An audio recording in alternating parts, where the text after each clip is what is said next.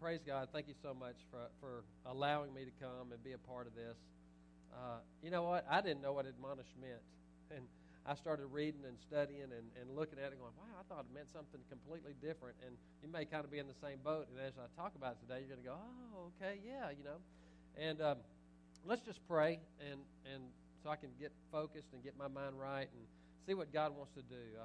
I've just had a whirlwind of thoughts this morning as the people came up and they were talking about what God was speaking to them. And, man, it's just amazing. So, Father, we love you. We thank you so much, God, for what you're doing in the hearts of your people, Lord.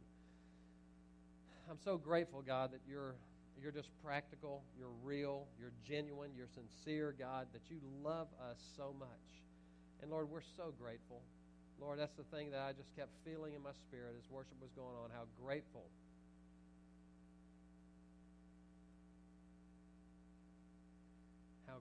we are, God, for our families, for our children, for our homes, for our church, for our purpose, God, for your protection, your provision, your presence, your love, God. We're just so grateful, God, and we thank you so much for this opportunity to gather together, God, and love on you, and you love us back. We thank you, Lord, in Jesus' name. Amen. You know, as we were worshiping and the different people were coming up and talking about what God was speaking to them, 1 John 4:17 popped into my head, and the Bible is really clear, and it says something interesting. It says that that just as Jesus is, so are we in this world. It actually talks about on the day of judgment, as Jesus is, so are we in this world. And it's interesting because if we're like Jesus, then just like the young man was talking about, that we're not worth less, but we're worthy. And think about this. If we're like Jesus in the spirit realm, when the Father looks down at us and he sees us and he sees righteousness, then if we're like Jesus, then we should be full of love, full of joy, full of the things that Jesus is full of. You know, Jesus is not struggling with his thought life. And sometimes I struggle. And sometimes I have different things that I have to make myself feel differently about. And even, you know, I don't know about you guys, but my wife makes me take the trash out. It's true. I'm not happy about that sometimes. So I get my kids to do it instead. But not really. But it's true. You know, sometimes I go, well, that's not convenient for me. I'm watching the Cowboys or something, you know. And, I mean, I've got really, really important things to do. But there are things that my wife expects of me as a husband, and things happen. And sometimes I have to remind myself, you know, as Jesus is, so am I. As Jesus' love, as his self-sacrifice, as his desire to please others, so am I. And sometimes I have to just stop and make myself, you know, get into, and you know, the exciting thing is Jesus is not in debt.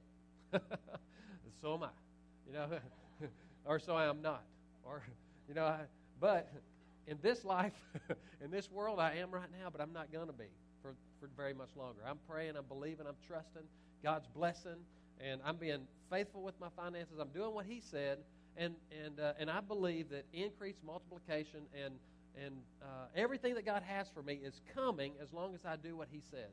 I love the Word of God because the Word of God teaches me that if I'll do this, then I get this. You know what? And on the other hand, too, if you live a negative life, when you do this, the Word of God teaches you get this. You know?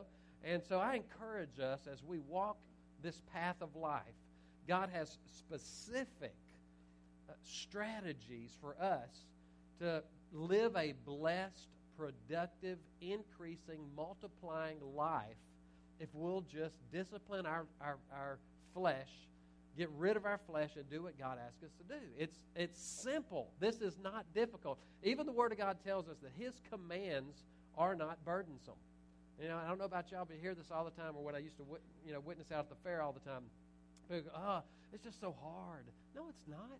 What life do you want to live? Do you want to live a blessed, awesome, amazing life? Or do you want to live a struggling, trying to make ends meet, difficult life? because when we do what He says to do, then we get what He says we'll get. But when we decide to live life on our terms, then and we think we're smarter than Him, then we get what the end result of these amazing smart decisions we make. And it's really kind of sad that we're not smarter than that. But I do it all the time, and as I get closer to those speakers, I know I'm humming back there. Are y'all okay? Okay? All right, good deal. Y'all are just kind. Y'all just love me. The visitors back there going, yeah, it's bothering the heck out of me. Not really. So anyway, okay. So as Jesus is, so am I. That's what God's speaking to me today, okay?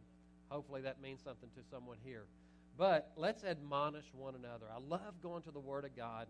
And, the Word of God should be a thing that the Bible says that we labor in the Word. It actually has a connotation of mining the Word. It's work, and if we would labor in it, work in it, mine it, if you're digging out coal, you're digging for diamonds, you're digging, you're mining the Word of God. And as it comes into you, then it means something to you. And as it means something to you, then it changes your life. If you read the Word and you kind of go, that doesn't really, I don't understand, that doesn't mean anything. Oftentimes it has a difficult, it does not, and of course we know the Word of God will not return void, but it will accomplish that which He sent it to accomplish, and it will prosper in the thing which He sent it for. All right? It's going to prosper in your own life, okay? It will prosper, and when you find something that you cherish, you love, it's precious to you, it'll change your life for the meaning that God wants it to be changed for. So today, admonish, you go, wow, admonish. Do I really want to listen to a message on admonishing, Well, when we look at it, we go, wow, okay, there's some promises here that God's going to bless your life if we will learn something simple about this word, admonish, okay? And I need to get some glasses or something. I don't know. Christy was saying, well, there's the clock back there. I go, what? There's a clock back there, or it's on the screen. I have to use my watch. So if you look at my watch, if you see me looking at my watch, you'll know why. I'm time sensitive. I've always been that way, and that's just me. But I want to get I want to beat the Methodist to Luby's. You know what I mean? So, okay. So Romans 15:14. It's very simple. It says this: "And I myself also am persuaded of you, my brethren." And we're all, if you have Jesus in your life, we're brothers and sisters in here. We all share the same blood, right? Blood of Jesus. You are full of goodness. And I know people in here are full of goodness. It's the goodness of God that leads men to repentance. It's God's goodness that gets us to, we're walking this way, we're walking in the world, we think we're smart, but it's God. We see God's goodness, it comes into our life, and go, oh, wow, I'm going to follow God. I'm going to do more of what God wants me to do. That's the goodness of God that causes a person to change their life. Just like the man was speaking up here earlier, God pouring out goodness into his life made him come up here and share his heart with us because he's so in love with God and so grateful for what God's doing. It's not even we don't even think about going back this way.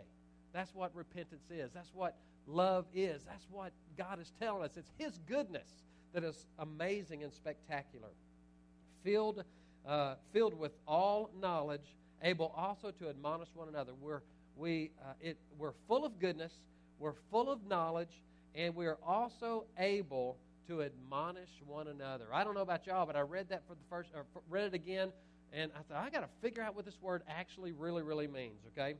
Let me tell you a quick story. There's a young man. My son is 14 years old, and he's playing 8th grade football, and he has a really good friend that is playing 9th grade football. Last year, this good friend, he played quite a bit.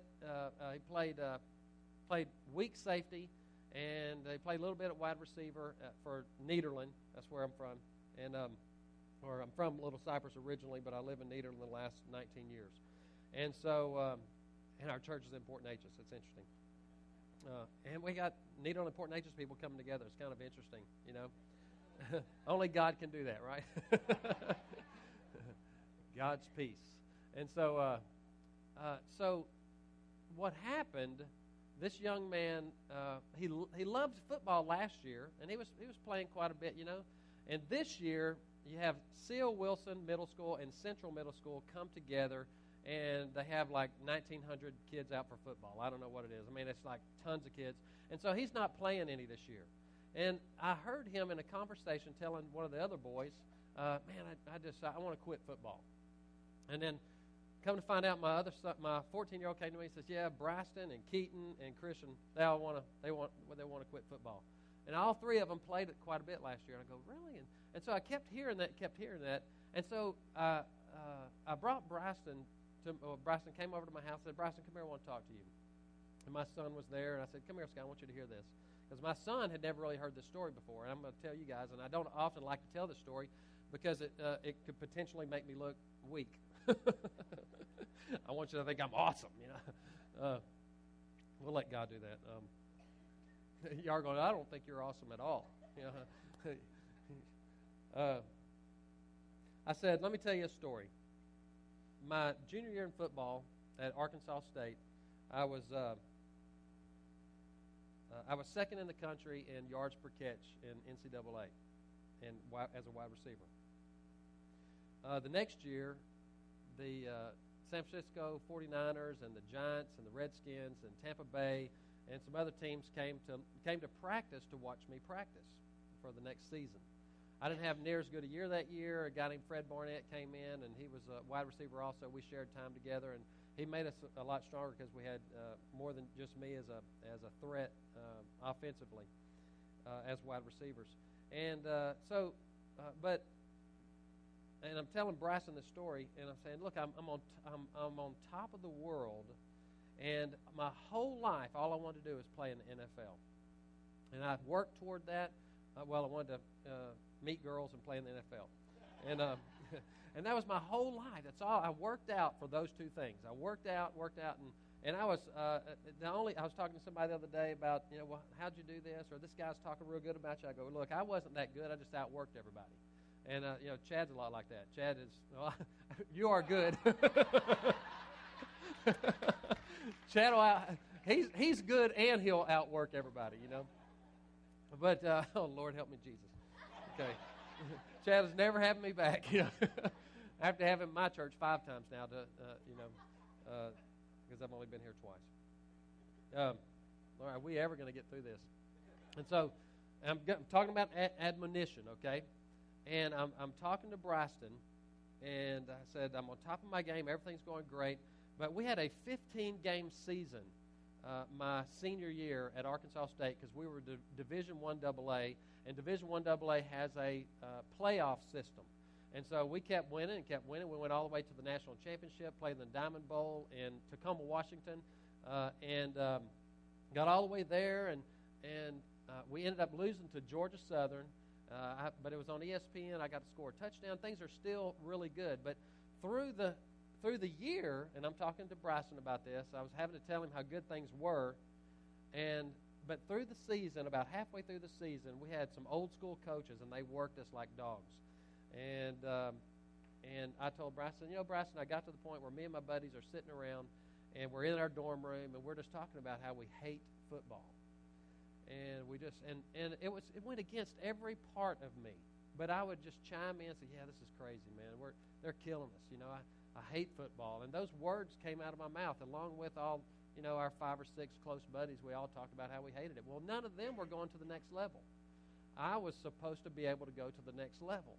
Well, I'm talking to my buddies in the dorm room, in the locker rooms, when we're out, doing things we probably weren't supposed to be doing, and this philosophy began to fill my mind. I did not know it was affecting me.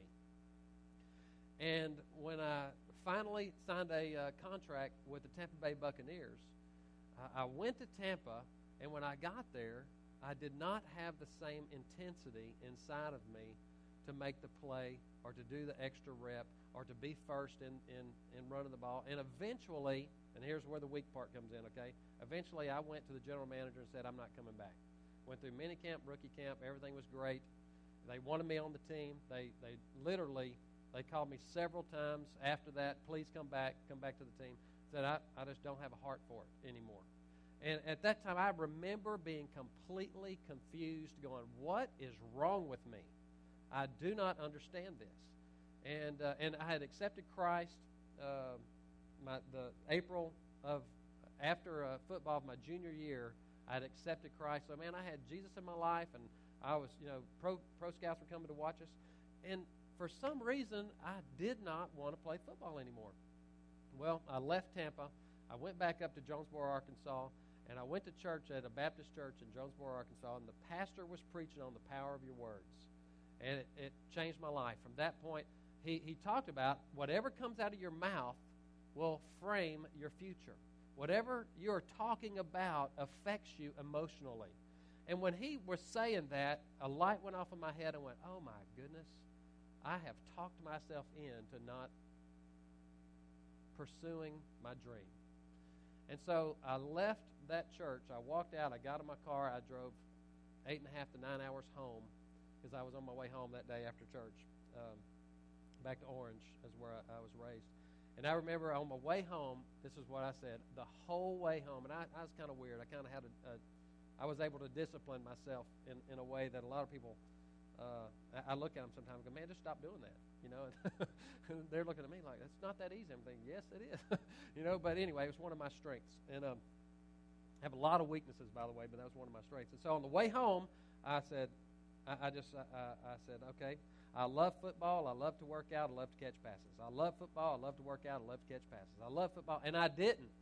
I hated it at the time. But I didn't know why I hated it, but now I'd figured it out. And so, for 8 hours, people probably thought I was crazy in the restaurant. I'm eating my hamburger or whatever on the way home. I love football. I love to work out. I love to catch passes. And literally, and I'm talking to Bryston. I'm telling Bryston this story and my son. My son's, he'd never heard that I quit Tampa Bay, Well, about 2 weeks later, literally 2 weeks, I woke up and I kind of, wow, I think I want to go lift weights again. I think I want to start catching passes again. And man, I used to carry a football around with me anywhere, and I think everybody should have a football in their car, And that way, if you ever get stopped in a traffic jam, just get out and throw the football around, I think when I'm 80 years old, I'm going, hey, come here, I got a football right here. Or actually 110, because when I'm 80, I'm going to be going, climbing the mountains of the Himalayas and taking the gospel to unreached people groups, right? That's what we're all doing, right? Okay. 80's young, isn't it? It is. I can remember when I used to think 50 was old. I'm 50. But something changed in me, and I said, Bryston, you've got to change your words. And you've got to just, even if you don't like football right now, don't speak it. Don't say it. And as I'm talking to him, he goes, okay, and it changed. And so eventually I went back to Tampa. They accepted me. They brought me back in. I signed a new contract with them. And I went through the preseason with them, basically, 2 preseason games, and they released me. But that's another story because I still, it's interesting. And I just have to say that God was guiding and directing me at that time. But I did what I needed to do. And my words greatly affected me. So this is really funny. So I didn't see Bryston for 2 or 3 days. I saw him about 3 days later. And I go, Bryston, hey, how was football today? Man, it was great. I love it. And I looked at him and kind of went, that's funny, Bryston. He goes, I know.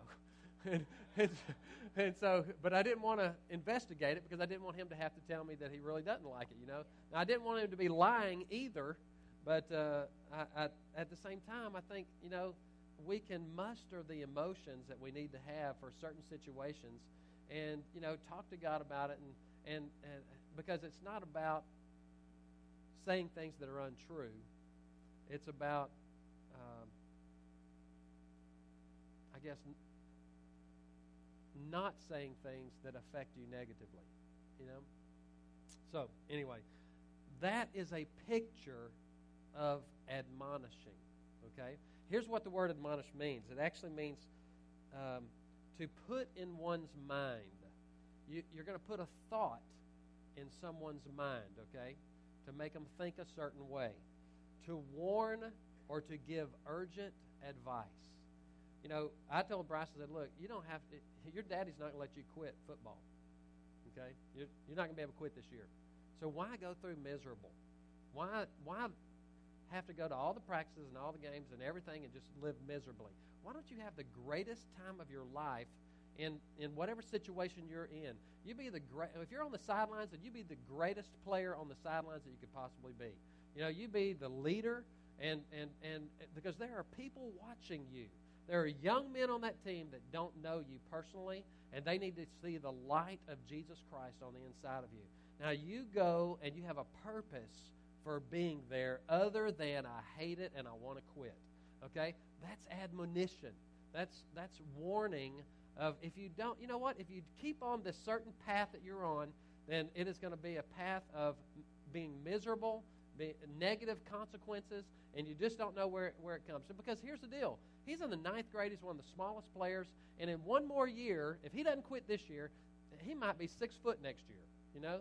You never know how big he's going to be, what's going to happen. He might be the fastest guy on the team just in one simple year of growing up, and things could completely be different next year. So anyway, and the same for us. As we, you know, the Bible is telling us as Christians, it is our job to be, you know, that we're full of goodness, knowledge, and admonishing one another, warning urgently, okay? It also has the term to exhort. And I love that term exhort because it's a physical term. Exhorting has to do with goading. It's like if you have a long staff and you poke your animals, you know, and you're getting the sheep to go a certain direction. You're touching them. You're pushing them. You're sending them a different way. It means to nudge, to press. You're pressing. You're touching. It means to egg on or to, okay, come on, you can do this. You can do this. Let's go. You can do this. And look, if you keep going this way, things are not going to be good. But if you go this direction, you can do this. This is better than you could ever imagine. Think about, I was crying over here a minute ago thinking about where I would have been without Jesus. And now then I'm crying because where I am with Jesus. And I'm going, oh my gosh, Lord, thank you so much for my family, for my children. I'm visualizing my beautiful wife I have at home. My 3 kids, you know, they're praising and worshiping God at Pathway Church, a church that God spoke to me to start. You know, I mean, I would never have imagined. I can remember a guy coming to me going, God's going to do something great with you one day, Kaz. And this was, I wasn't even saved. I go, oh, yeah. You know, he was the equipment manager. I'm thinking, you're not cool. That's the kind way of saying it, okay? You know, now, I don't think that way anymore. I'm just trying to tell y'all the way I used to think. You know, just don't talk to me right now because I have other things to think about. But every time he saw me, he would walk up to me, God's going to do great things with you, Kaz. I went, oh, well, whatever. You know, you're not cool. So here's the deal. Here's what is not exhortation, okay? This is not exhortation. I get saved, I go home, and as soon as I was very zealous for the Lord, you know, as soon as I got home, I mean, I'd been saved 2 weeks. I get home, I went with my dad out by the swimming pool at our house in Little Cypress, and I said, Dad, I have to tell you something. I gave my life to the Lord. I gave my life to Jesus, and if you don't do it, you're going to hell. Okay? That's not admonition. Okay? That's the wrong way of doing things. That took me literally 12 years from that point to fix that situation where eventually my father gave his life to the Lord. But it's because of this word admonition. It's interesting when I look at it, I go, wow, okay, I'm doing this and didn't know I was doing it. You're probably doing it and didn't know that you were doing it. But admonition needs to be done like beloved sons. In 1 Corinthians 4:14 it says, I write not these things to shame you, but as my beloved sons I admonish you or warn you. I warn you as a family member. I can remember going to my sisters and doing the same thing I did to my dad, and they rejected me. But as because I just thought, because I'm family, they were going to, oh, okay, good, yeah, that's great, all right, what do I need to do?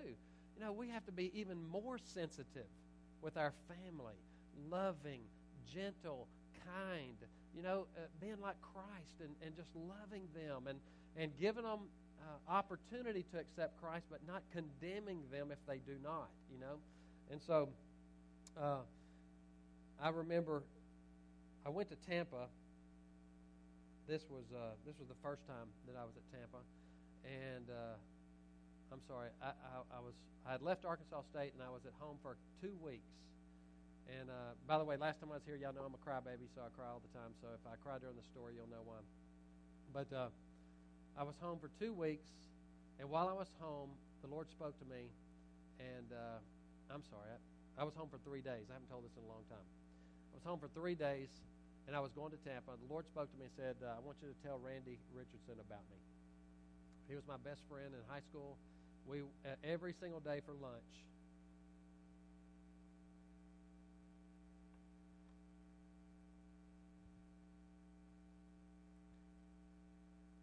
We would go eat lunch together my senior year in high school. And so I go off to college, come back, going to Tampa. The Lord spoke to me and said, I want you to tell Randy about me. I said, okay. Well, I thought I would see him, and I didn't see him, but I could have went to his house, and it was short notice, and I thought, okay, I'll have time. So I went to Tampa. Probably about a week later, my mom...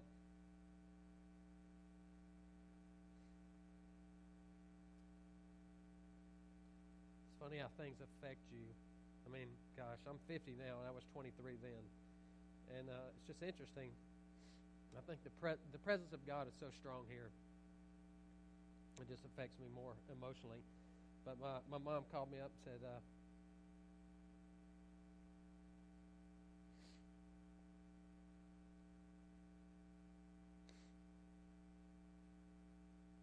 Randy was killed in a boat wreck.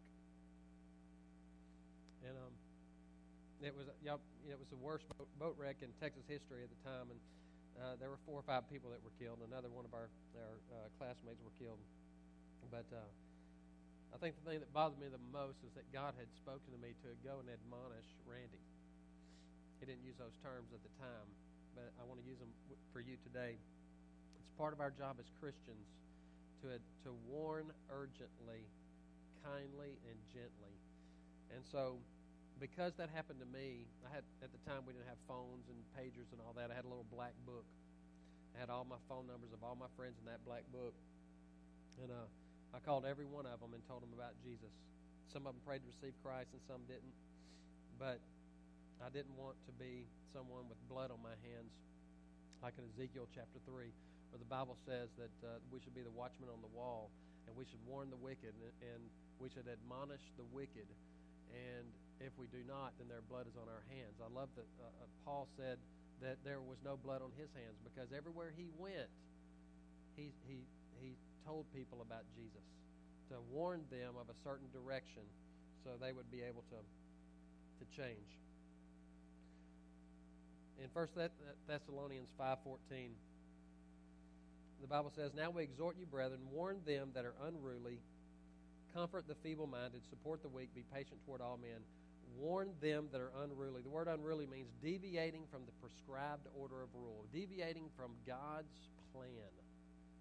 I hate to use the word rule because this is not legalism. This is relationship. Deviating from God's relationship of love and following a selfish love of us deciding we can make our own decisions. There was a young man in my house, he's 15 years old, the other day, and this is another picture of admonishing. To put something in one's mind, to warn them kindly and gently. I looked at him and I said, when I was in high school, I was one of the most popular people in school. Not because I was cool or not because of anything else. People just knew my name because I was successful in sports. But not one person ever told me about Jesus. And I sat him down and I said, let me tell you a story. Nobody ever told me that the Bible says that when we are born into this world, our destination is hell. I said, did you know that? He goes, mm-mm. I go, yeah, that's what the Bible says. But we get to go to heaven if we just ask and accept what Jesus did for us on the cross, that he shed his blood for us, and that the only substance given to humanity that forgives sins is the blood of Jesus.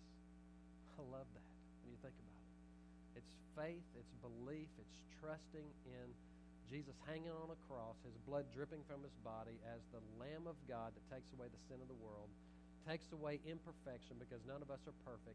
And that blood, as we put our faith in it and believe in it, somehow God views that as perfection in our own life.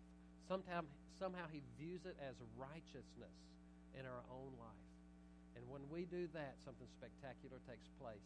A miracle happens. He causes our spirit that's going to live in heaven or hell, he causes that spirit to be born again so that we can go into heaven. I said, have you ever heard that before? He goes, no. I said, you want to do that right now? He goes, yeah, I do. And so, right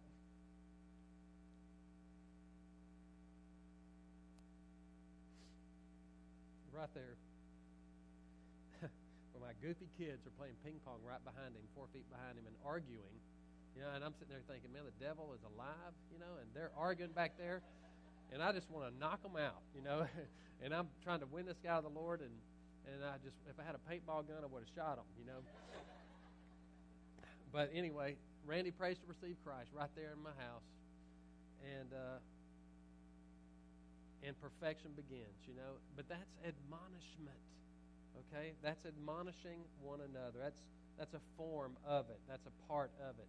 And so I just want to encourage you today, if you've never made Jesus number one in your life, if you've never placed your faith in the blood of Jesus, and I'm just going to pray a prayer, and I want you to whisper this prayer softly where you're at. I want you to pray it in your heart. Believe it the best way you know how. And when you do that, God will see perfection in your own life, and you can go to heaven. Father, we love you, God. We give you the glory and the praise. Thank you so much for today, God. Lord, thank you for these people, God, that are just wonderful people here to love you, to trust you, God. And Lord, we believe in the blood of Jesus. We believe, God, in what he did on the cross for us. We believe, Lord, that Jesus' blood is payment for our sin, for our imperfection, God. Lord, cause us to be born again. Cause us to be saved. Help us to serve you, Lord. And as Jesus is, so am I, so are we in this world and in the life to come. We give you the glory and the praise, God. Amen.